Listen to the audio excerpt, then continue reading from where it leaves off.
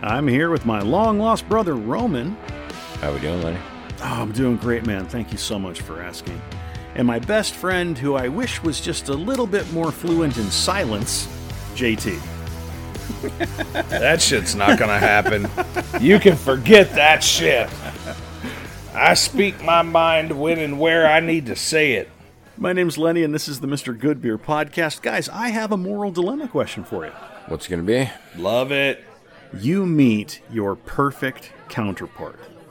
She is beautiful, she is kind, she is funny, she is smart, but she has one fatal flaw. In her spare time, she enjoys snapping baby goats' necks with her thighs. What do you do? That doesn't bother me, you know. Hey, she's good to me. She's good to the kids. She's perfect. I'm going to let her have at it. Why not? You know, here, get them thunder thighs rolling, woman. Roman, what do you got? Nothing. You would be happy as a clam.